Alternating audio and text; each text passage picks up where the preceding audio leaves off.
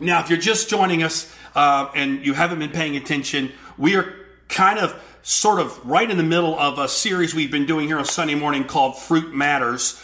And we're technically in week 5. We've done 4 weeks so far. We've done a 1 week where we talked about just the broad spectrum of why fruit matters. What's the point of fruit? Why does it matter?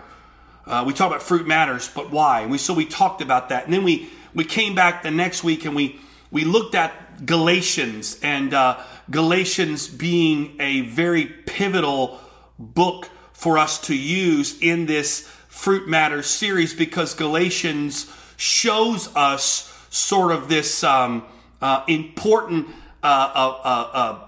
battle that goes on between religion and relationship, and the fact that we can do things through our flesh, we can do things through the Spirit, and how do we know which side is winning? And the determining factor is the fruit that's being produced by those. And if we're doing things in the flesh, we're doing things by our religious works, it's going to produce this type of fruit. But if we're doing things by the Spirit, it's going to produce that type of fruit. And then we've come back the last couple of weeks and we've talked about love, not just love, the romantic love, but we talked about love and the fact that Jesus based everything off this foundation of love. And we'll probably going to continue that in 2 weeks. But I wanted to pause today, and I want to just remind us today, if I can, for a few moments. Hopefully I'm not reminding us. It's Jesus that's going to do the talking today. I want to remind us again what's driving all of this right now. Why are we talking about fruit? What's the purpose of fruit, and why does it matter to your life? Okay, so we're talking about fruit. I got to have love, joy, peace, gentleness, self-control, all those great. Why though? What's the point of all this? And if you've been around Antioch West for a while now, you'll know we've said this now for years. It's one of our sayings. It's let's look at the thing under the thing. The thing is fruit, right? But there's a thing under the thing, and that's what we want to talk about for a few moments today, because it's the driving force behind all this. Because if we don't, I've said this now several times. In fact, we talked about it in one of the podcasts that we did here. And you can see that if you haven't watched the podcast, you can get that podcast available here on YouTube. If you're watching on YouTube, if you're on Facebook, you can switch over to our YouTube channel, Antioch West, and you can see the Fully Equipped podcast. My wife and I talked about this in the Fully Equipped podcast, but I want to remind us on a broader spectrum. It's not just about focusing on fruit. That's a tendency we have, especially in a religious mindset, religious world, is we kind of focus on whatever the hot button topic of the day is. Okay, let's talk about fruit. Okay, let's go out and produce fruit. Fruit is the byproduct. Remember, we said this in the podcast. I've said it actually, I think, here on Sunday mornings. We're not talking about producing fruit. We're talking about having healthy trees. If I have a healthy tree, it's going to produce fruit. I don't need to worry about fruit if the tree is healthy. The only reason I have to stress about fruit is if my tree is not healthy. So again, we're talking about fruit because fruit just becomes the measurement of the things that are working in our life to say, man, great, God is at work. How do I know that? Look at the fruit. Wow. Now, sometimes fruit doesn't come to pass immediately. We're going to talk about that in a minute. But again, it's the thing under the thing. But there's also a parallel to this. And that's really kind of a bigger topic. But this is parallel. So we're talking about fruit, why fruit matters. We're talking about having healthy trees. But there's a parallel road running right beside this. And I kind of want to talk about both today because I think, first of all, they're kind of 1 and 1A. They're not really separate. They're kind of the same. But by talking about both, we can kind of see two sides of the same coin, which will challenge us in our own life and also kind of see what God's doing. We can kind of get an idea what he's up to because this is what he's driving for. So on one standpoint, it's about having healthy trees. Remember, we talked about it when Jesus looked at the tree. It wasn't producing fruit. He wanted to cut it down. And the guy said, wait a minute, time out. Let's dung it and break up the soil and give it another rotation here and see if we can get it to grow fruit. John 15, if I abide in you and you abide in me, every branch is going to bear fruit, right? That talks about being healthy. If we're healthy, if our walk with God, if our spiritual man is healthy, we're going to produce fruit. But a part of that fruit-bearing process, in parallel to that, is a term that we talk about, but I don't know how much we understand it. And if we understand it, how much we're striving for it. And that is spiritual maturity. So we've got fruit-bearing and spiritual maturity. You can't really have one without the other. You can't really produce spiritual fruit. Now, we're getting to carnal fruit, fleshly fruit, whole nother subject. We could talk about that, but that's going to get us sidetracked down another rabbit trail that we probably won't come out of today. But you can't have spiritual fruit without having spiritual maturity. And you can't be spiritually mature without producing spiritual fruit. Now here's the problem. God doesn't see these as separate things. To him, they're one and the same. The only reason I want to separate them today in labeling them is not to say they're separate, but if you can kind of see the different sides of the process, you're going to start to see what God may be doing in your own life and recognize it. So let's step back for a moment. I've said this now, but I'll say it again because it bears repeating. The goal for you and I is not to become faithful Christians. What do I mean by faithful Christians? The goal is for us is not to just get us to attend church, be good people, give, and be morally centered. That's not the goal here. In fact, there's going to be plenty of people that are doing every one of those things, but are not going to be saved in the end. Now, I know that's a big thing to throw out there, and I know some are going to go, well, how do you know that? Trust me, it's there. We can talk about it. But again, one of those things, if you start down that road, you won't come back. But doing obligations or spiritual or religious measurements, let's call it that. What are religious measurements? Going to church, being a good person, giving. Now, is giving biblical? Yes. But there's nowhere in Scripture that says if we are to be saved, we've got to go to church. And part of this whole subject that sort of we're unraveling here and really getting into the depth of it is that so much of what we do and how we think is not really based in the Bible. It's not really based in the Word of God and through the Spirit of God. It's really based on, and I'm going to kind of get a little out there for a second, but it's really based on centuries of religious rhetoric that has clouded and warped and perverted the original goals and intent that God had for us as believers, as Christians, as disciples. And so the hard part for a lot of us is to separate and to allow the Lord to begin to change, transform our thinking into how He sees things, because so much of our thinking is ingrained in religious rhetoric and religious protocols and religious measurements. And if you could strip all that away, and I said to you, come on, give me a top 3. Almost every person's going to start at the top of the list was, the biggest thing I need to do is go to church. Now, I'm not knocking church. I'm getting to a point here. Second thing is, I need to be a good person. I got to do the do's and don't do the don'ts. And then your third may be different. It could be depending. It's a lot of us, our third. But I guarantee you, if I polled everybody listening right now and said, give me your top 3 things that you think or you thought were necessary, were the big things you needed to do, I would say probably in your top 3, everybody's going to have go to church. Most people are going to have, in some way, all of us articulating it differently, but most of us are going to say something along being a good person, whether that's following the rules or by presenting ourselves in a moral way, dressing in a moral way, whatever it might be.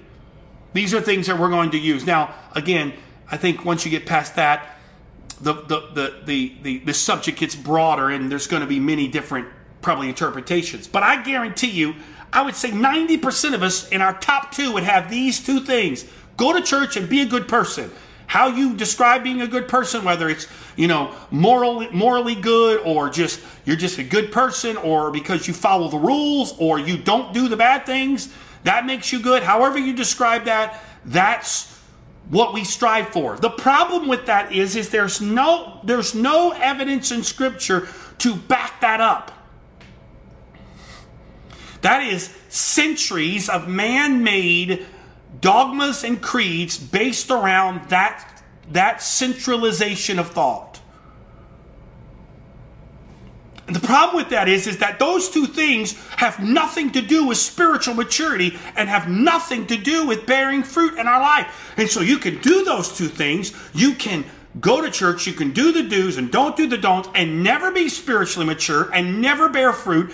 But because those are the things we have measured, you are a good person. You get a one-way ticket to heaven, and it doesn't matter. That's it. St. Peter's about to roll out the carpet, and you're going to go marching in. But that's nothing to do with spiritual maturity. In fact, religion is really set up to kind of devalue spiritual maturity. And in a lot of ways, shun the things that happen in our life to produce maturity. And I wish you could say that spiritual maturity or immaturity, it was a new problem. But you will find here in a minute, we're going to read a few scriptures that's going to show you this wasn't new. Spiritual maturity was something that even back in the original New Testament church in the first century, they were dealing with this lack of maturity. Because to me, spiritual maturity has a lot to do with our humanity. And the fact is, in our human world, spiritual maturity really flies in the face of a fleshly driven lifestyle. Now let's get into it just for a second. And if we can, go with me here to Hebrews chapter 5. We're going to go to the very bottom of Hebrews chapter 5. We're going to read the end of Hebrews chapter 5 and actually continue over to Hebrews chapter 6. Now, side note, a lot of you know this, but I always like to kind of remind us of these things, is that in the original scripture, there were no verses and there were no chapters. Those were added later.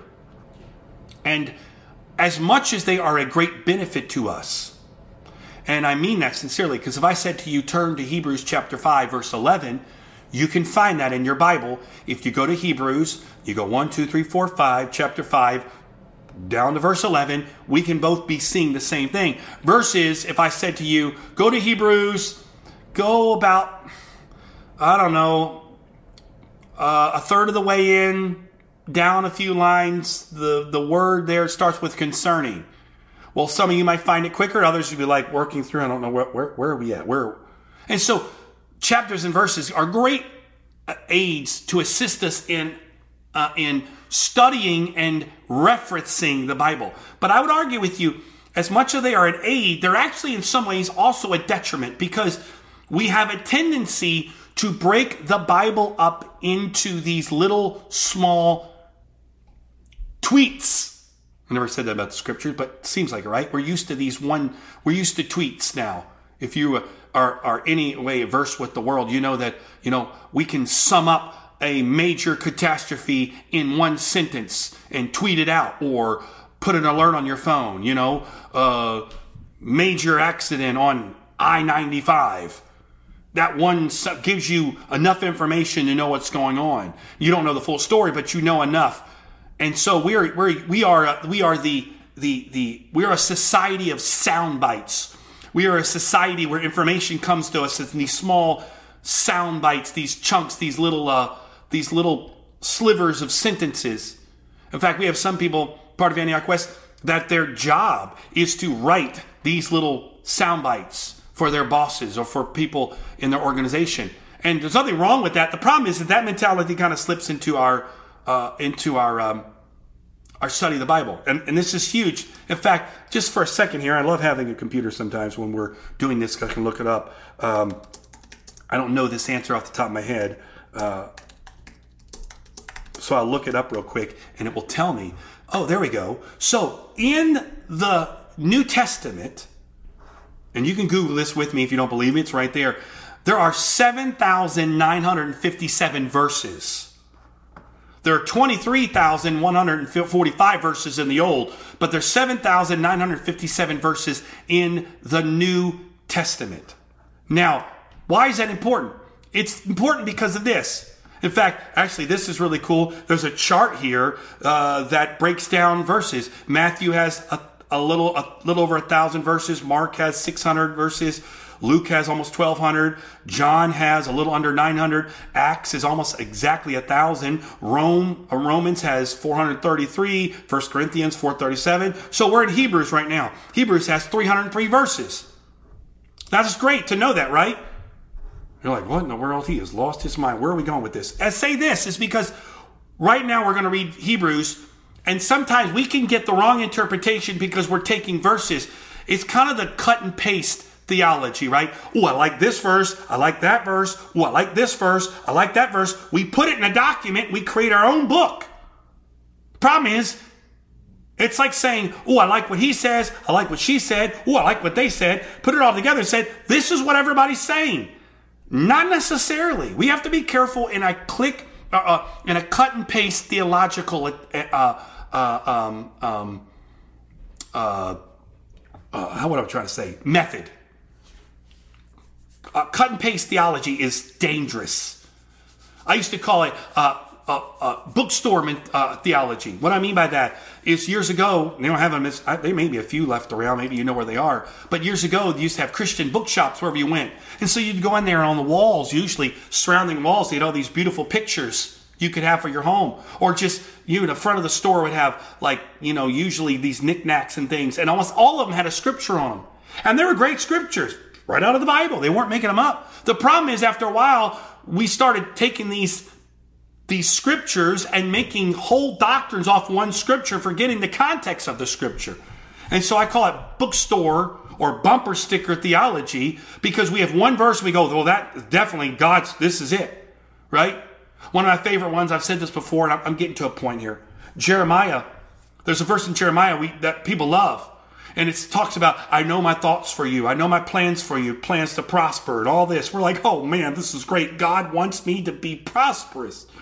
But we forget that verse was written to people that were spending 70 years in exile, that a lot of them were going to die in captivity.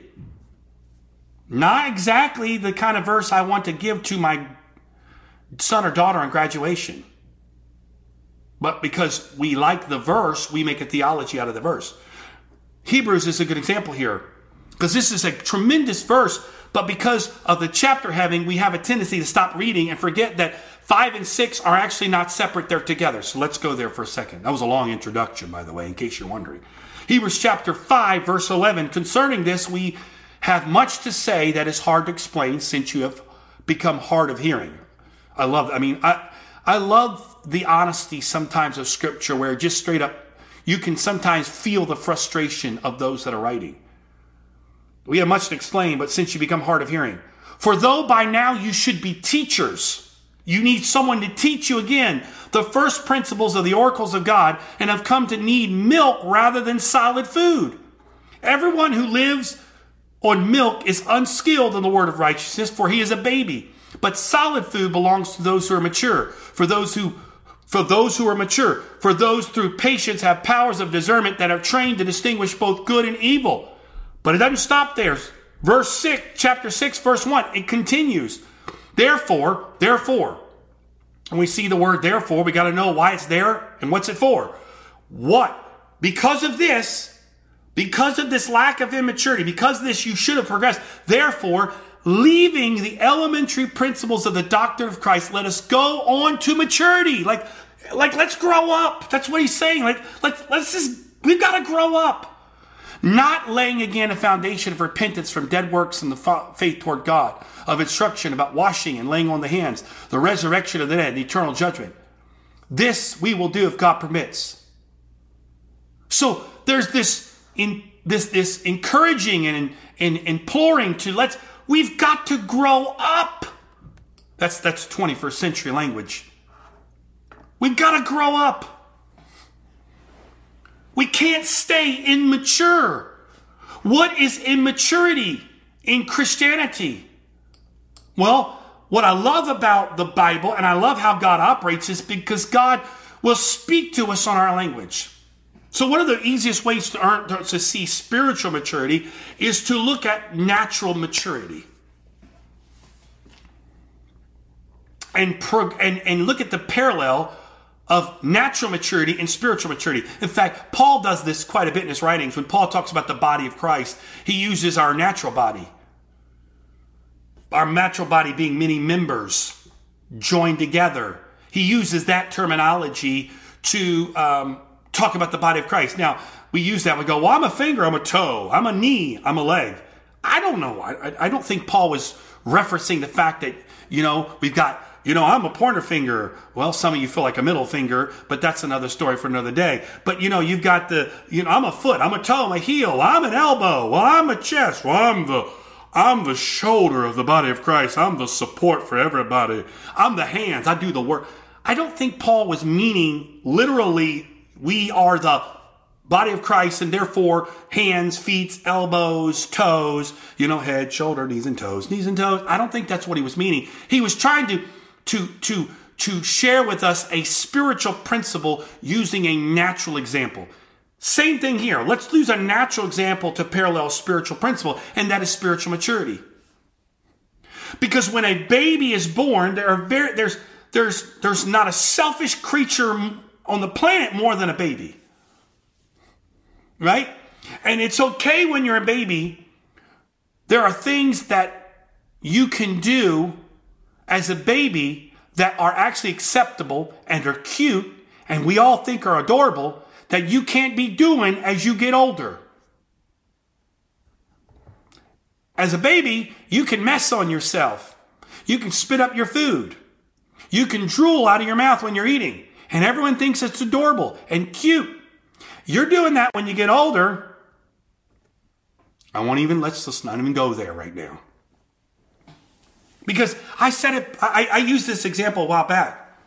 But if you'd have come on this morning, and I would have come on, and in my right hand, I was holding a bottle, and my left hand, I was holding a pacifier, and I'm holding these things, and I put the pacifier in, and I take it out, and I get my bottle, you would automatically, you wouldn't take discernment, it wouldn't take any kind of knowledge, you wouldn't even need to know my name, you would go, what's wrong with that guy? Why? Are you judging me? No, you're not judging me. But you realize, wait a minute, why is he using a bottle and a pacifier? He's a grown man. That's not judging. Because we know in our society, there are some things that are acceptable for a child to do that you can't do or shouldn't do as an adult. You should mature. Like, you know what? You have the terrible twos, right? Because at terrible two, you start having a child that you start to try to tell a child, I hate to break it to you, the world's not all about you. And then you see a child, like a 12, 13, 14, 15-year-old, and they're acting like a child. What do you say? Man, you're immature. You need to grow up. Or you see an adult. I know every one of you, I guarantee you, don't look around at anybody in the room right now. Just keep your eyes right here. Focus. Because we don't need to start a fight here. But every one of us has seen adults act like immature children. In fact, I think our world now is filled with immature adults. You see you can see an adult. We throw temper tantrums. We just do a little more sophisticated. We call them rants. It's a temper tantrum. Or we'll just leave a review. Oh, I'll show you how you're going to treat me. 1-star review for you. that's like a child in some ways. Right? And that's kind of that's our society. But at the core of it, what is one thing that starts to change for us as we grow out of immaturity into adult maturity? It's that change where we start to realize, wait a minute, it's not all about me. The world doesn't revolve around me. And I also have to start doing things I don't want to do, but I need to do. I start embracing the hard things. You know, you see a 22-year-old, 24-year-old, a 30-year-old who wants to sit around all day, play video games, not go to work, just sit there and with their bag of chips and their headsets on, and they want to just sit there and order McDonald's off Grubhub and play video games all day. And you go, wait a minute, you're not being a mature person. Why? Because this is what a child does. Paul said, when I was a child, I thought as a child. I did childish things, but when I became a man, I put away childish things. Now, I'm not knocking playing games. I mean, they all have their place. I can't tell you now, at a 42-year-old man, I still don't play a video game every once in a while. But I don't think it would go well if that's what I did all day long. Because there's a maturity level that I can't do that anymore. That's what I did when I was a child. That's the problem. I think, and this is a personal rant for a second. Just some things that we're seeing and dealing with on a personal level, just societal. But that's the problem with kids nowadays. So many kids are immature. Because why? Because they're being raised by immature parents. Parents want to act like a teenager. How can the parents want to act like a teenager and expect the teenager to grow up? In fact, sometimes in certain situations come across, the child is more immature than the parent. And there is an epidemic of spiritual immaturity in the church today. And what is the one way I know that's the case? Because in the church today, it's all about me. It's all about me, mine. And when I'm not getting my way, I'm going to pout. Come on, if you ever had a child, or just go to Walmart. Hang out at Walmart. Probably not today. Pick a day. We got to go to small group today. But you can go to afternoon or this evening. Go to Walmart. Hang out in the candy aisle, in the cookie aisle, or the cereal aisle. And watch kids go down the aisle. Because every child that goes down the cereal aisle, it's a point as a parent. We'll avoid that aisle with our kids. Now, thankfully, they're getting older and more mature. It's not quite the danger it used to be. But when they were younger, you go down the cereal aisle, my goodness, it was crazy. Why? Because our children, all they wanted is, I want this cereal, that cereal, this cereal, this cereal, this. And as parents are saying, no, no, no, no, no, no, no, no, no, no, no, no, no, no, no, no, no, no, literally. And the child goes what? They lose their mind. Oh, God, why? What is wrong with you? I can't get my Cocoa Puffs, my Fruity Pebbles. It's the end of the world. Go home and fold their arms and just, what's wrong with you? I didn't get my Fruity Pebbles. You're like, grow up. I'm sorry you didn't get your Fruity Pebbles. But there's more to life than Fruity Pebbles. And we look at that, we understand that. But if we parallel that in the spiritual, what's wrong with you? Well, God's not answering all my prayers right now. I'm going through a lot of stuff right now, and it just seems like nothing's going my way right now. Or, well, I'm going through stuff and nobody's there to hold my hand. Excuse me? I thought we're going to maturity. I got to be honest with you. It's been a long time since my mommy had to fix my boo-boo. My boo-boo is now fixed by me. Because I'm old enough now to be able to handle fixing it. And if I need to, I know how to go to the doctor. I don't need my mommy to fix my boo-boo. because I'm maturing. And that's the concern right now in the body of Christ as a whole, but in all of us, is that I look at the Word of God and I see what's expected of me, and I go, wait a minute, God's expecting something out of me that I'm not there yet, because there's a maturity. Because it was said at the end of chapter 5, we read it. What did it say? It says, by now you should be teaching, meaning you should be giving more than receiving. Notice, what's the difference between a teacher and a student? Ooh, ready? Notice, this is Hebrews. Hebrews said, by now you should be teachers. But you need someone to teach you again. A teacher is someone that has been trained, has been taught and trained, and has gotten to the point where now they're ready to teach. But good teachers never stop learning. But good teachers don't always have to go back to get more teaching. Good teachers learn how to grow on their own so that they can be more equipped to teach the group underneath of them. This is discipleship 101. Jesus taught the disciples and trained them, and in return, they grew in spiritual maturity so they could train and teach others underneath of them, but they didn't stop growing. But it got to the point, now I know it's different, so let's go down the line, okay? Let's go down the line. Because this group that's being talked to, because that's a hard argument to make, because the initial 11, they had a different mindset than we do, of course, because they were with Jesus in a tangible way. But let's go for a second if we can here. We've got the group that started with Jesus, and then the group that came after that. So let's take that second tier. The second tier was trained by that first tier group of 11. They were taught and trained. But it got to the point where they reached the level of maturity that they were training and teaching others underneath of them. But they didn't always have to go back to that tier, because they began to have a connection with the Heavenly Father on their own.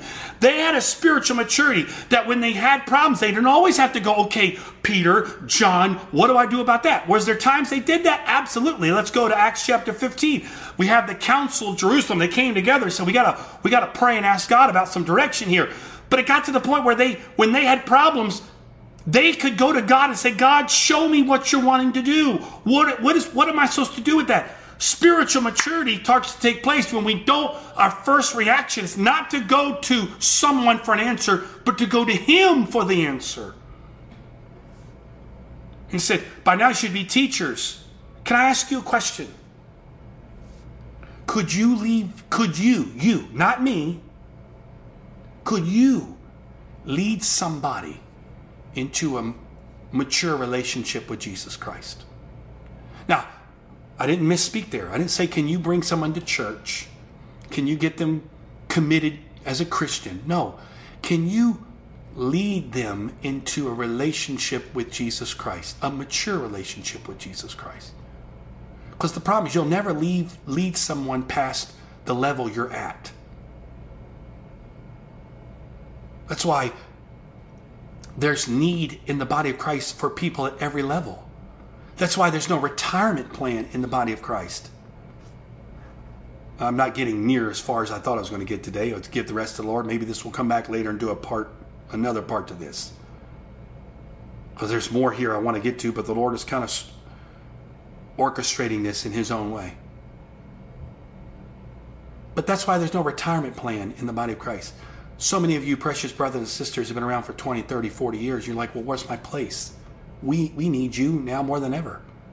Because with every level of spiritual maturity, there are people at every level, and every level is growing. That's why, because you've been around for 30 years, I'm sorry, doesn't mean you stop growing. Well, I've done that. I've been done. I've had my battles. No. Your race is not finished until He says, well done, thou good and faithful servant.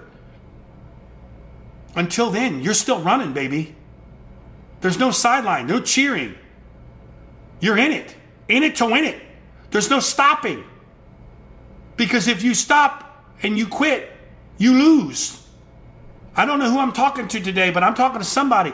You've been around for a while and you're kind of disillusioned because, you're like, okay, what am I doing here? I've been doing this for 20, 30 years. Why am I doing this even 40 years? There's no place left. That's a lie from the pit of hell. There is a place for you. But the problem is you've stopped growing. Now you just want to come to church because you're tired, you're worn out. You've been doing this for so long. I've been fighting devils since you were knee-high to a grasshopper. Well, guess what? The devil doesn't care. You got to keep fighting. You got to keep pressing. You got to keep walking. You got to keep believing. You got to keep pressing. Forgetting the things that are behind me, I press towards the mark. That wasn't said by a young Paul. That was said by an older Paul. A man who had already been through the war in the trenches and been through some fights and been through some scars and carried some battle wounds. I'm telling you today, no matter what level you're in the body of Christ, you can't stop growing. Can't stop maturing. Can't stop reaching. Can't stop seeking. Can't stop saying, God, don't quit until you finish what you've started. If you're still breathing, means God's not done. Why? Because the body of Christ is about us all growing into maturity. And in the body of Christ, we're at different levels of maturity. And it's always beautiful and orchestrated by God. Because we have teachers who are teaching those underneath them, that are teaching those underneath them, that are teaching those underneath them, that are teaching those underneath them, that are teaching. It's this cascading down, this beautiful, beautiful cascading down. In fact, in some ways, the most effective teacher to help someone new in Christ is not me. It's those of you that are still young in Christ. Why? Because the level of teaching there is more compatible. We're growing and maturing. And he says the problem is you should be teaching, but you still need to be taught. Why? Because you never matured. You still want to be taught. There's still things we're talking about you should have been past. Take up your cross. Follow me. Deny yourself. These are things you should have known by now, but yet we're coming back and doing them again and again and again and again and again. It's amazing to me. I'm going to get off on this for a second. I'm almost done here. It's amazing to me how after 30, 40 years of someone, 20 years, 10 years, 5 years of being in the body of Christ, we got to talk about offense. We got to talk about being offended. We got to talk about attitude. These are things you should have grown out of. Children get offended. Children hold grudges. Mature people start to learn how to let things go, or should learn to let things go. You ever been around somebody that's always just got just something in their craw? You go like, man, why are you being so mature about it? Man, just let it go. But no, when it comes to the body of Christ, and I love it. We talk about the end times, Russia, China, all the mark of the beast, everything. This is the sign of the time. Well, one of the signs of the times, according to Scripture, is that many will be offended. If you want to believe we're living in the last days, just look around. Offenses are everywhere. But mature people, mature spiritual people, begin to move past that. I'm not beating anybody up. I'm challenging us today. Because here's why. And I was going to get to that, but we'll just skip that. We'll go here. Let's go to Ephesians. I've used this verse now many times, and I'll finish with this verse today. Ephesians chapter 4. Verse 11, you know it, but I'll read it again. And he gave himself some to be apostles, prophets, evangelists, pastors, and teachers for the equipping of the saints, for the work of the ministry, for the edifying of the body of Christ, till we all come to the unity of the faith, the knowledge of the Son of God, to a perfect man, to the measure of stature of the fullness of Christ. That last verse, verse 13, let's see if I can find it here in another translation. That was in the New King James Version. I think the NIV says it. Let me see if it's correct here. I may be wrong. One of it, I think it was the NIV. Yes, thank you. Verse 13 in the NIV says, until we all reach unity in the faith and the knowledge of the Son of God and become mature, attaining to the whole measure of the fullness of Christ. So what's happening? God gave evangelists, apostles, prophets, evangelists, pastors, and teachers to do what? To teach the saints, to equip the saints, so that the body of Christ will go, so that we can grow in unity and maturity. You know what? There's an epidemic in the church nowadays because nobody wants to be equipped. We want to be pampered. We want to be told how to get rid of our problems. But maturity is about learning how to walk through our problems, not avoid our problems. Pain is a process of life. We know that, right? Children don't want to be in pain. Children hate pain. Children are devastated. As you get older, my goodness, how many of you are over the age of 40? How many days do you get up where you don't have something that hurts? And it's always something new. Today is my back, tomorrow it's my hip, next day it's my elbow. Right? You get older, pain comes a process. Not only pain in your body, but you have pain from all the things of life that are thrown at you. But there's a maturity that comes to that pain. When you want everything in your life to be perfect, everything in your life to be problem-free, pressure-free, that's an immature Christian. So the question comes down to, are you growing to maturity? Are you letting God bring you to a place of maturity? Antioch West, I'm telling you, we are on a crash course of spiritual maturity. God's not letting us be pampered and petted like we were before. Things that now seem hard, unfair. God's not changing them. He's not going to fix them. Because honestly, where he's taking you and I, we can't get there and be a part of it if we're not mature. We're really going to think we're going to be able to be a part of the end time kingdom of God with all the perils and difficulties that's going to come with that if we're immature? You think immature people are going to be able to stand in the face of danger and say, I will not recant, I will not back down, because greater is he that is in me than he that is in the world. You can do whatever you want to me, to my body, but you're never going to take what I believe inside. Mature people do that. Immature people are like, nope, I'm out. Done. See ya. We're really going to be able to handle the end time as an immature person? We can't. If we can't handle our daily problems, how are we ever going to handle the end time problems? Got to grow. Got to grow up. Sorry, got to grow up. Watching this, I have 2 teenagers now. I'm watching the pain in their life simply from having to grow up. Don't like it. Cross between, I want to be a kid, but I love the things that come with being an adult, but I kind of like the ideas that happen with a kid. And I don't like the other stuff that comes with being an adult. I like the good stuff, but the bad stuff you can keep. I like the stuff that, no, sorry, honey, you can't do that. You got to grow up. Grow up. We're not going to be able to always be there to fix your problems. You're going to have to learn how to deal with some problems on your own. You're going to have to learn how to fight through some days where you want to quit and give up. That's about being mature. You got to grow up.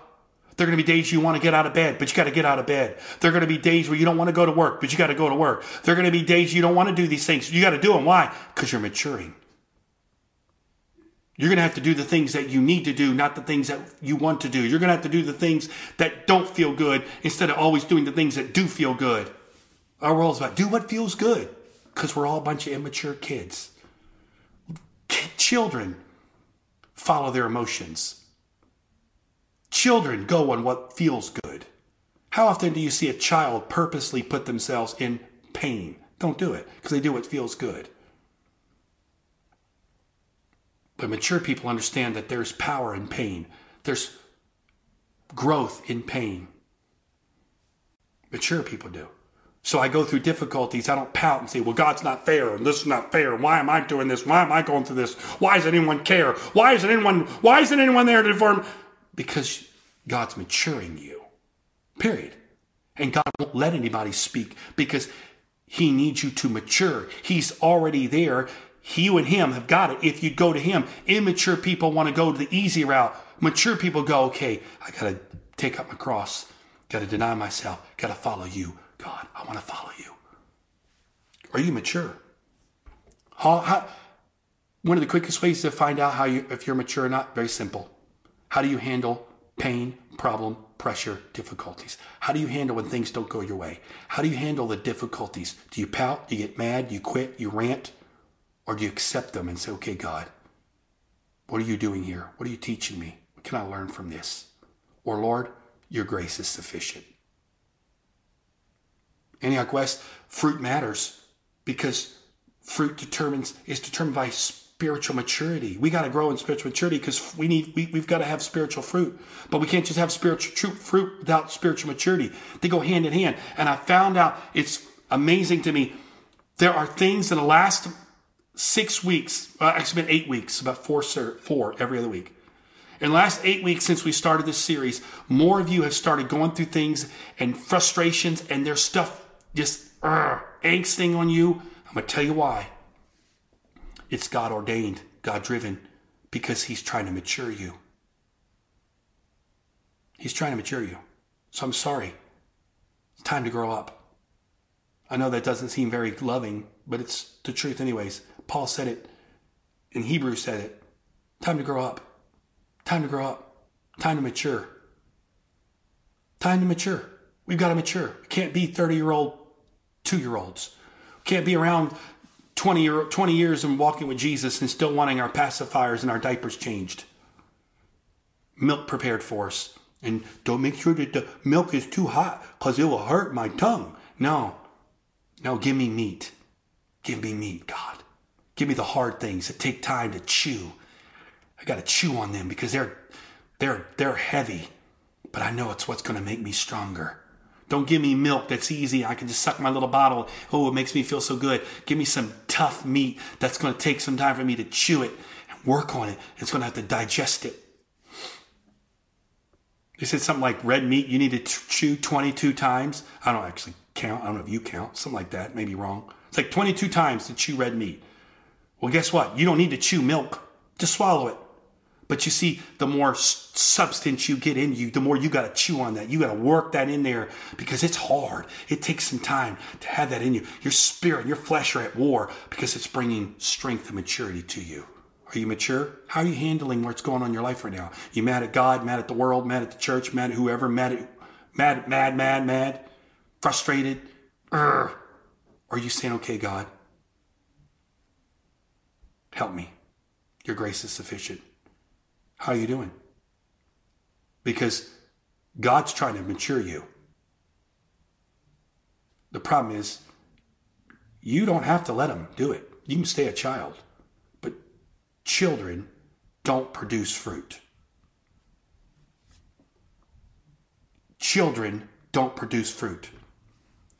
Your body matures and goes through puberty so that you can produce fruit naturally. Spiritually, children have to go through spiritual puberty where there are things that start to change so they can produce fruit. Children don't produce fruit. God's trying to mature you. Are you mature? I'm sorry, I've been around for 42 years. I've been around for 55 years. Maturity in God is not based on time served. Because life maturity is not based off how long you've been alive. I know a lot of 30-year-olds that are less mature than some 15-year-olds. And I know some 50-year-olds that are no more mature than they were when they were 20. So just because you've been around for a while doesn't make you spiritually mature. Spiritual maturity comes from allowing God to work on you, change you, and here are some measurements of spiritual maturity. God bless you. Boy, there's so much more I believe we could have got to today, but I got to trust the Lord that this is where he wants to leave it and trust it. You and him are going to work this out. You're going to pray, mix it with faith, and say, okay, God, here I am. What are you doing? Don't stop until you're finished. In Jesus' name. Why? Because fruit matters. So let's move to spiritual maturity. Because let's finish that verse, and I'll finish with this. Until we reach the unity of faith and knowledge of the Son of God, become mature, attaining the whole measure of the fullness of Christ. Verse 14. Then we will no longer be infants, tossed back and forth by the waves. What are the waves? Circumstances, life. We're not tossed back and forth and blown here and there by every wind of teaching, by the cunning and craftiness of people and their deceitful scheming. Man, that's what children do. Go over here. I like what this is saying. I like this guy. I like this. They're saying something good. Did you see this video? Did you see this TikTok? Did you see this Instagram post? It's all good because it's all making me feel good. Or by the cunning craftiness of people and their deceitful scheming, all the things of this world. I don't care if it's right leaning or left leaning. It's all scheming. I don't care because it's patriotic. It's scheming. Instead, speaking the truth in love, we will grow to become in every aspect the mature body of him who is the head, that is Christ, for whom the whole body, joined and held together by every supporting ligament, grows, praise God, and builds up itself in love as each part does its work. That's what God is wanting for you and I and for the body of Christ.